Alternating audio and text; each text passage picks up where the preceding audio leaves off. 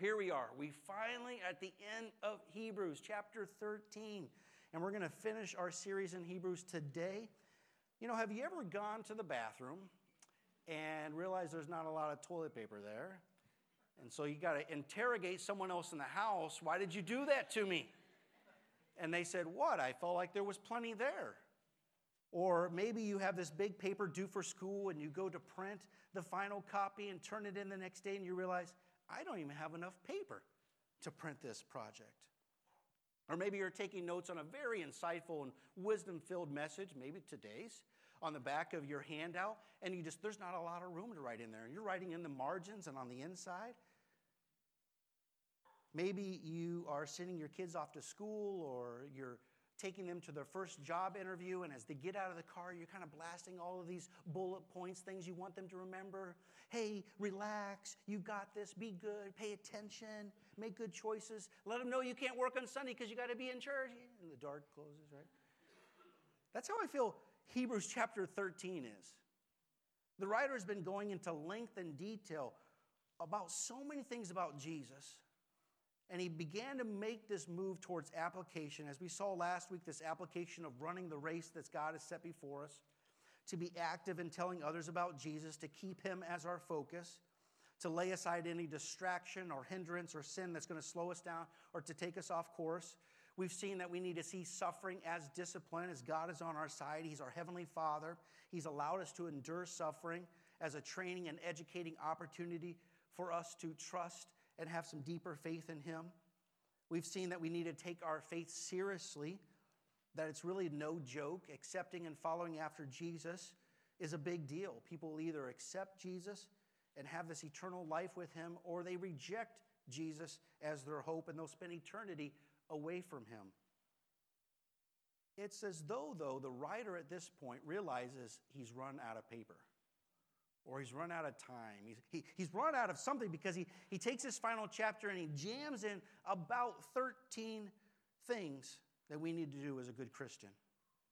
And we're going to be zipping through these in one 35-minute message. And so in a way, we've run out of time. We've run out of paper or something. And these things are not small items to talk about. They're good topics that deserve messages on their own. And we've talked about some of these things in previous messages or even series in the past. And so I'm not going to be able to cover all the different angles and different topics and aspects of these in detail, but we're going to try to do our best to cover them diligently. Just like last week, this chapter is about applying what we've been learning about Jesus. Our knowledge of Jesus should compel us to do something in our life. And not in a legalistic way that we've got to do these things so that we all look the same, or we've got to do these things that God's got to be mad at us. We do these things because we're in a relationship with a holy and loving God. If you were to ask anyone, what does it take to be a good Christian? You'd probably come up with a pretty good list. I'm sure love would be on that list. Caring for those in need. Not being judgmental. And all those things are good. In fact, any human being should be living up to those standards. But Christians should be the ones that's doing them the best. And even though that we're not perfect, you know that it's quite damaging when a Christian doesn't live up to the standard that everyone thinks that a Christian should live up to. It becomes an excuse for the world. Well, I'm not going to go to church. I'm not going to think about Jesus. I'm not going to read the Bible. It's a bunch of hypocrites. And so if you call yourself a Christian today, there is a higher level of standard that you and I are called to. And throughout this message, you're going to have your toes stepped on. And believe me, my toes have been stepped on. They've been broken. And so you're going to join me in that. I'm not doing this alone. And so let's look at it. Hebrews chapter 13. You can use the Bible in the chairs underneath you, in front of you. This is on page 1070. Hebrews chapter 13. Verse 1. Let brotherly love continue. I'm going to stop right there. There it is, the word love. That didn't take very long, right? A good Christian should be filled with love. Love for one another. Now, the word brotherly love here in the original Greek is this Philadelphia kind of love. A love for fellow believers, fellow Christians. It's a family type of love. And we've talked about this last summer in our First Thessalonians series, how Christians need to love one another here within the family of God. We need to be doing that very well. You know, Christians who fight with other Christians, it just doesn't make Jesus look attractive at all. In fact, I don't want you to raise your hand, but how many of you admit that you have a dysfunctional family? Don't raise your hand. Well, why would anybody want to come to church and add a spiritual dysfunctional family to their life? No one. No one. And the writer is commending the early church. You're doing good on some level here, and continue in that brotherly love. It doesn't mean that they were perfect. We look at any book in the New Testament and we can easily see how the church was full of hypocrites back then. The church had its issues, its disagreements, and their excuse was that they were filled with a bunch of new believers who really didn't know how to live out this Christian life. But that's not our excuse. We've got the Word of God, and we're still human as well. What makes brotherly love work is the ability to see one another as family. We're family. And the best way that family works is to realize that it's got to work on our relationship if we're going to see each other on a regular basis. If I'm going to see you from week to week, we've got to work on this relationship. It's like going to church is like going home and communicating with the people that you share a house with. If there's tension or barriers in that relationship, well, it's not the place that you want to be. You begin to disconnect, or maybe you're working longer hours at work because I just don't want to go home. Or you decide, I'm going to work on this relationship. And brotherly love, like family love, it involves communication. It's why we encourage you to connect with a life group or to form friendships at these men and women's events that we have here at church. It involves speaking and a lot of listening. It involves forgiveness. It involves confrontation at times. It involves seeking solutions for the sake of the relationship. It involves sharing resources. It's this give and take compromise that we have. None of us are going to get all that we want, but we make this compromise for the sake of the family as a whole.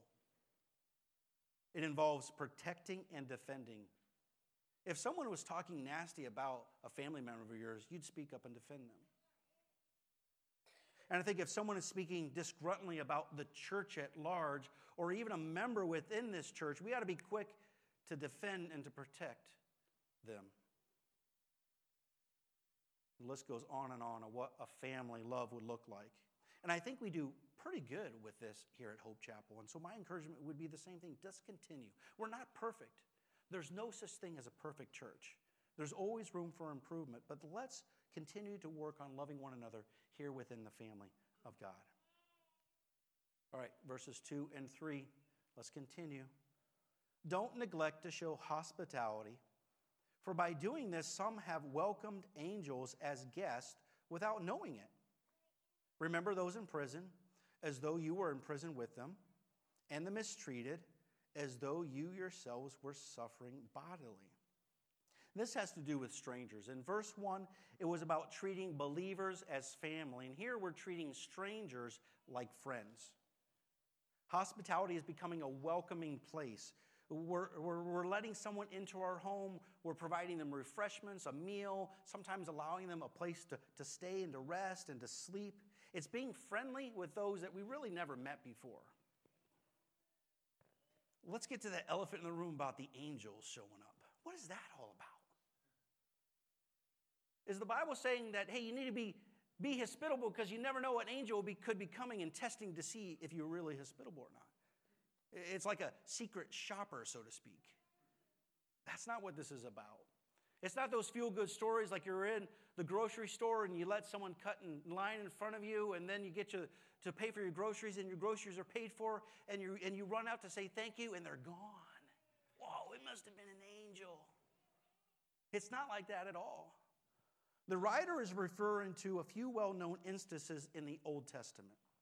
There's this big one in Genesis chapter 18. I encourage you to write that down. You can check the story out later.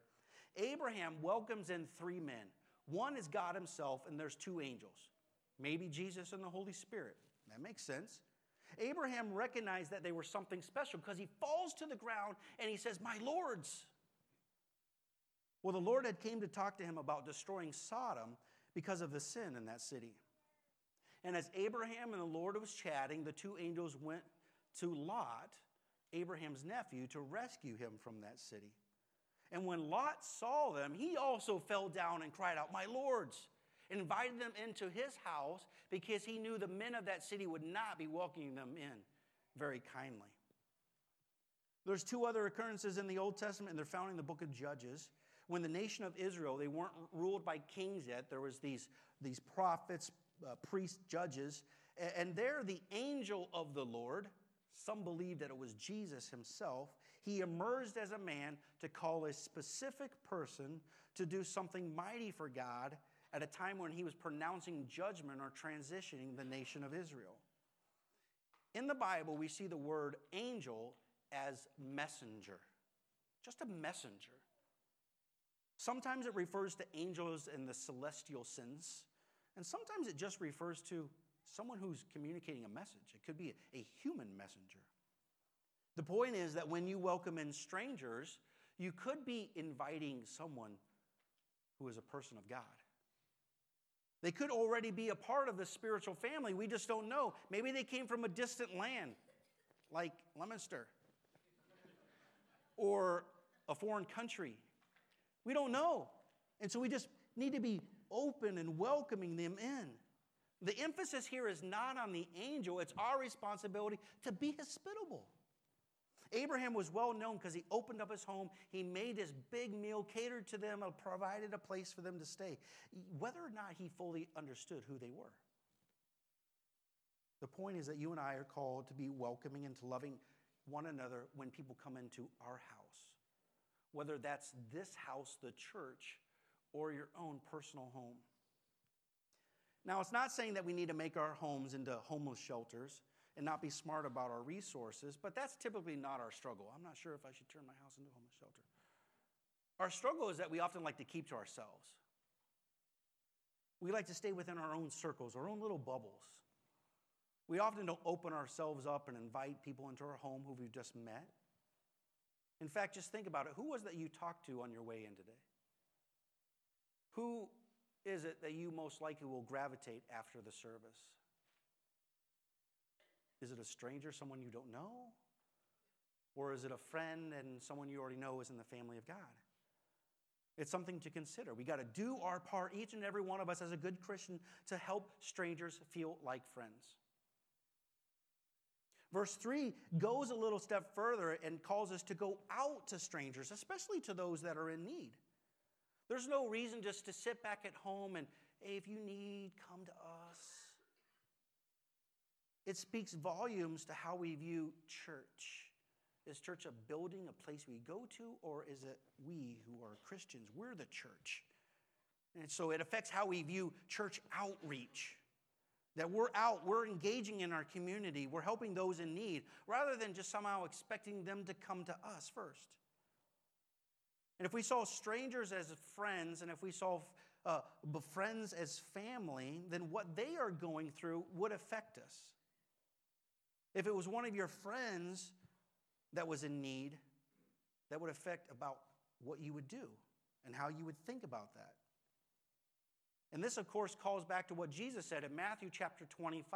I encourage you to write that down and check it out later as well. Matthew chapter 25, verses 34 through 46. Jesus says at the end of times, during judgment, he's going to separate those that are his from those that are not his. Those that are his are the ones, when he came to them and he was hungry, they gave him something to eat. When he was thirsty, they gave him some water. When he didn't have a place to stay and he didn't have clothes, they welcomed him in, they gave him clothes to wear. Now those who didn't do those things are going to cry out saying, "Whoa, Jesus, whoa, when did that ever happen? I don't remember when you came along and you were hungry and you were in need and we didn't give you something to eat. I don't remember when you came by and you were thirsty and we said, I'm not giving you anything to drink. I don't remember when you came by and you didn't have a place to stay and you didn't have any clothes and we didn't help you out. I don't remember when that happened."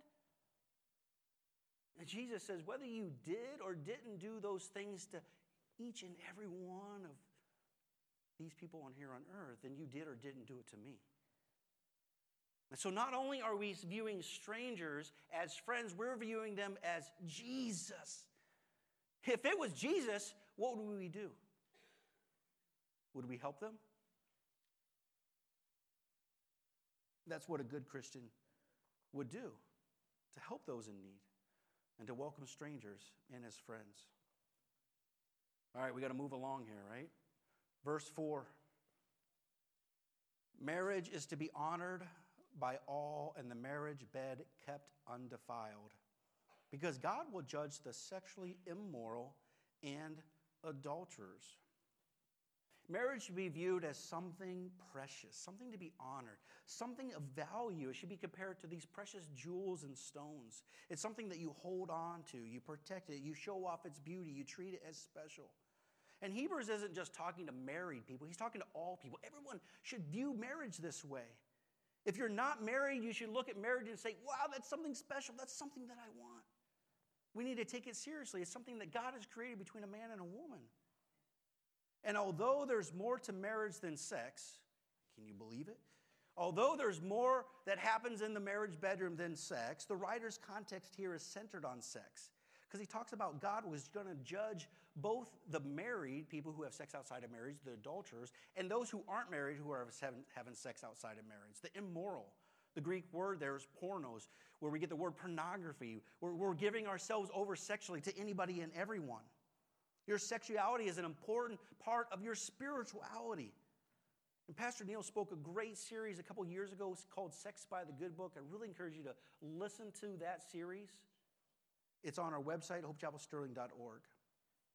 Basically, God created sex as an intimate bond between a man and a woman. It says in the beginning of Genesis that the two will become one. It's through sex that God has designed two people to connect deeply with one another.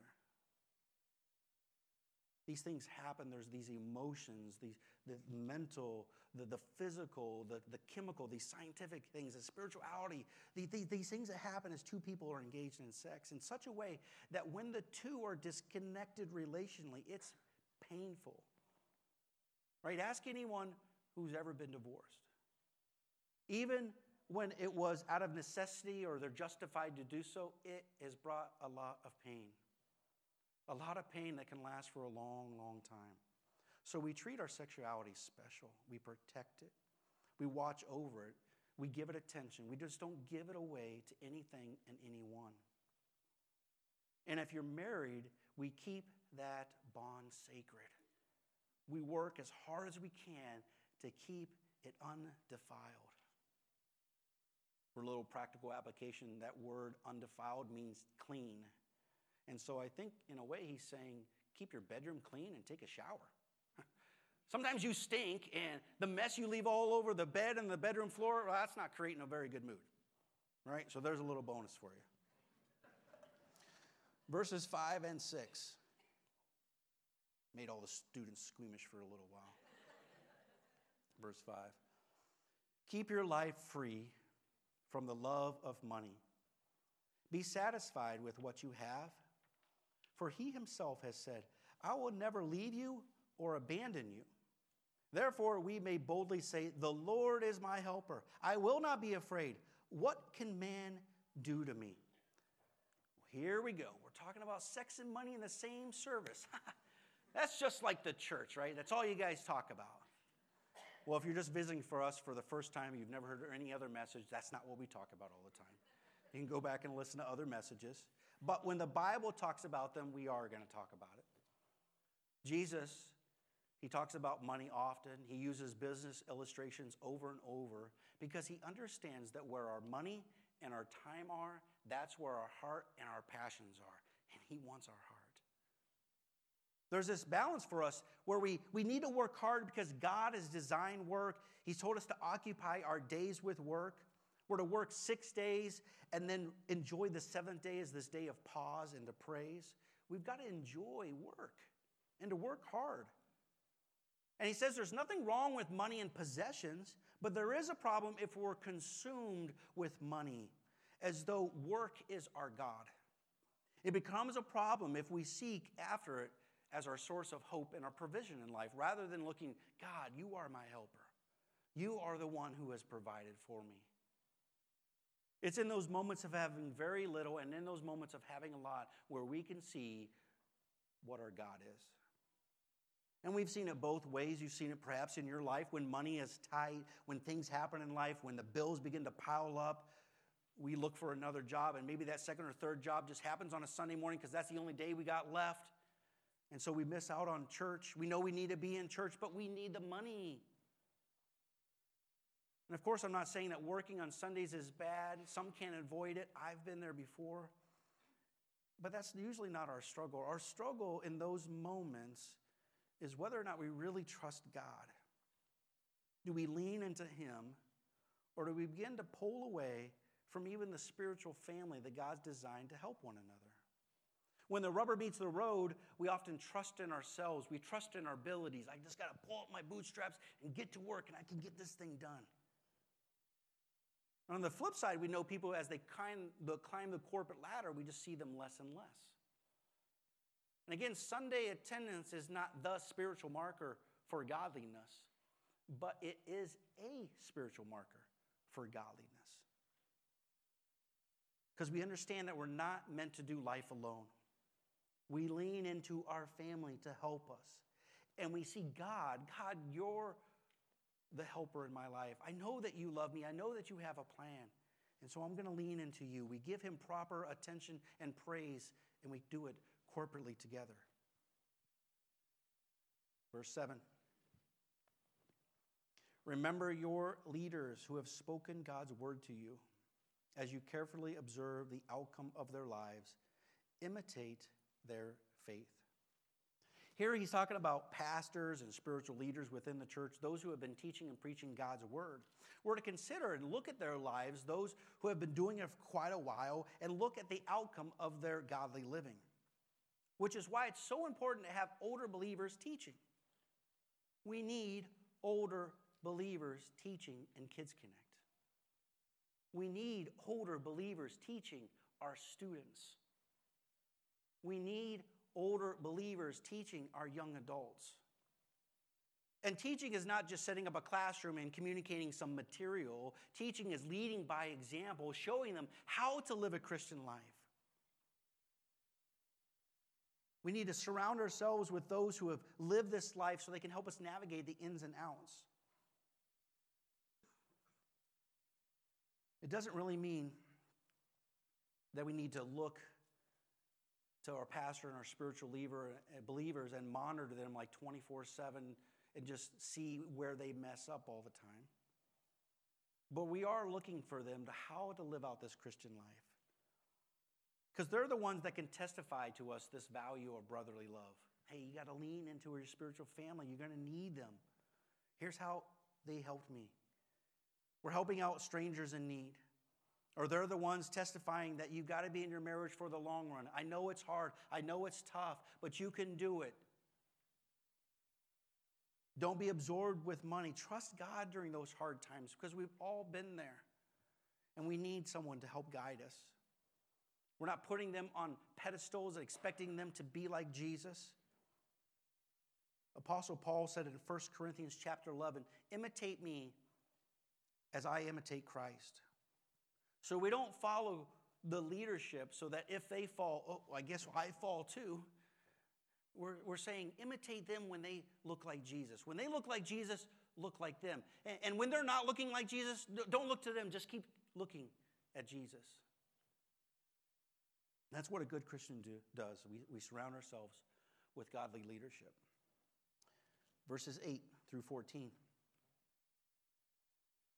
Jesus Christ is the same yesterday, today, and forever. Don't be led astray by various kinds of strange teachings. For it is good for the heart to be established by grace and not by food regulations, since those who observe them have not benefited. We have an altar from which those who worship at the tabernacle do not have the right to eat. For the bodies of those animals whose blood is brought into the most holy place by the high priest as a sin offering are burnt outside the camp. Therefore, Jesus also suffered outside the gate, so that he might sanctify the people by his own blood. Let us then go to him outside the camp, bearing his disgrace. For we do not have an enduring city here. Instead, we seek the one to come. We're not going to spend a lot of time on here because we have looked at, in many places in our study in Hebrews, how Jesus is better. Jesus is better. He's fulfilled that full requirement of a blood sacrifice for the forgiveness of sins, and there's nothing that we need to add or take away from that. No one can have a relationship with Jesus Christ except through Jesus Christ and his offering of blood on the cross. And we can't follow any other teaching beyond that. In the history of the church, there's been a lot of false teachers and teachings. The New Testament writes about several of those. Some emerged quickly as people were becoming believers, and they're just trying to sort out what these things mean. Some emerged as Jewish leaders. They were just having a hard time giving up their old practice of doing religion. Some emerged as people who were honestly just looking for a way to control and manipulate people and fill up their pockets. Putting fear into people, saying, well, if you don't do this or that, or abstain from this and that, then you're not a good Christian. Examples in the New Testament are that they believed men need to continue to be circumcised, and that no good Christian would ever buy meat at a market that was originally offered as a religious sacrifice. In more recent church history, this looks like legalism or fundamentalism within Christianity, where it seemed that Christianity was more concerned with what you were wearing and what's in your refrigerator than what's in your heart. Right? No good Christian would ever drink wine or alcohol. Although Jesus made a big batch of really good tasting wine one time at a party.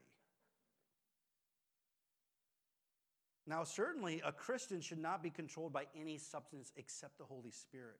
But abstinence from alcohol is not a fruit of the Spirit. There's a lot of things that are not good for us as Christians, and our lives should definitely be different than those who don't have a relationship with Jesus, so let's be careful on that. But let's not say that there's Jesus plus this equals salvation. The other side of adding to Jesus is taking away from Jesus. There's a lot of people who would like to chop up the scriptures and only keep the parts that line up with their view of how they think God should be. They love the love and grace of God, but they're not sure about this holiness and sin and being saved only through Jesus. Jesus is just a good example of being a nice person. The relationship with God is not obtained through a sacrifice of Jesus on the cross. Jesus dying on the cross was just his ultimate example of laying his life down for somebody else. We just need to love one another. That's what salvation is. And both of those are lies. They're lies. Satan has been deceiving people from the very beginning when he deceived Eve in the garden. He was able to deceive her because he was able to twist what God had said. See, God said you can eat from any tree in the Garden of Eden except for one, the tree of knowledge of good and evil. And then Satan comes along very cleverly, not looking like danger, goes to Eve and said, did God really say you can't eat from any tree in the garden? And Eve said, oh no, God said we can eat from any tree except for that one, and if we touch it, we'll die. Well, right then, Eve misquoted God and added to his command. Satan was able to put some doubt and to twist God's truth. And Satan says, yeah, see, God's not fully honest with you about his commands. He's not even clear about what he wants you to do. The truth is that God just doesn't want you to be like him. And so he's trying to keep you down and keep himself elevated. If you took a hold of that, you'd be just like God. Go for it. It's good. Listen, Satan isn't going to cause mayhem in your life as much as he wants your life to look good without God.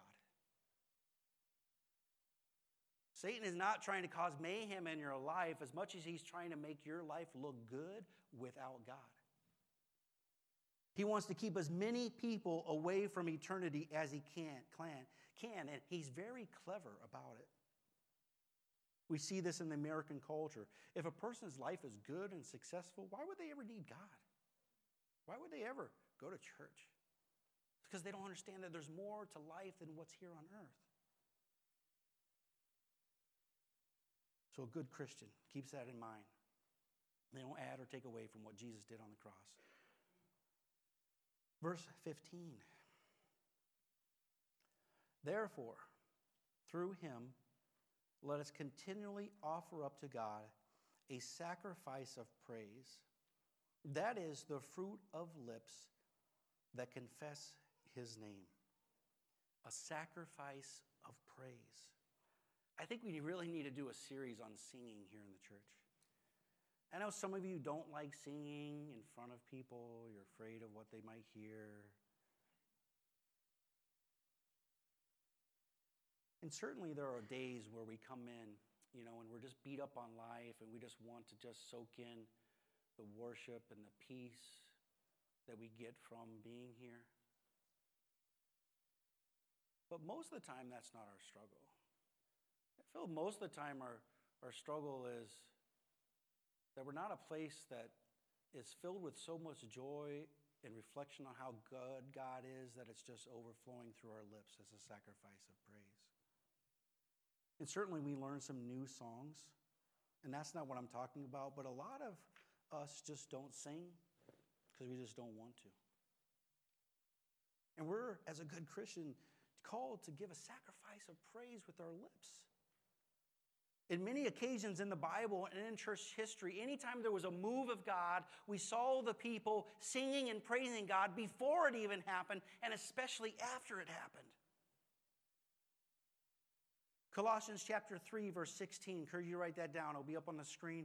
Colossians 3:16. Let the message of Christ dwell richly among you as you teach and admonish or encourage one another with all wisdom through, highlighting under that word, through psalms, hymns, and spiritual songs, singing to God with gratitude in our hearts. Not only should we be singing and offering a praise to God for what he's done in our life, but as we sing, we're encouraging one another around us. Listen, when I see people singing and I know some of what's going on in their life, and I'm thinking, how can they be singing such joy in their heart when I know what they're going through? It's because I know that they know that God is good and God is faithful and they can trust him no matter what. And so when you're singing, you're not all just offering God a sacrifice of praise. You're encouraging the next person next to you. Says, hey, your life may really be stinky, but hey, it's all right. We got God as our helper, and we confess his name with our mouth. We're going to give you an opportunity to encourage one another when we end this message and we close out our service with a song. It's an opportunity for you to encourage your neighbor by opening up your lips. In a week and a half, we're going to have a night of prayer and worship where we just dedicate an hour and a half for you to pray and to worship and to lift up a sacrifice of praise. I encourage you to set aside a time for that night. All right, we're running out of paper. We're running out of time. Let's jump in. Verse 16. Don't neglect to do what is good and to share, for God is pleased with such sacrifices. So we share our resources. We help one another.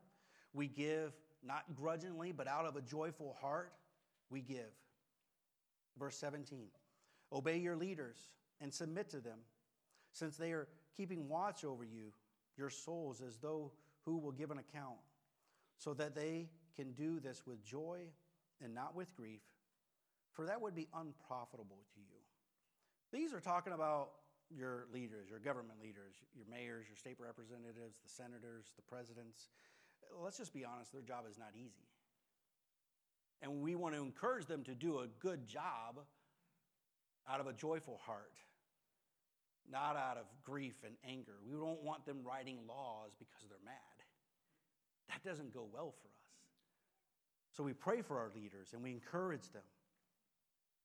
Verses 18 and 19. Pray for us that we are convinced that we have a clear conscience, wanting to conduct ourselves honorably in everything. And I urge you all the more to pray that I may be restored to you very soon.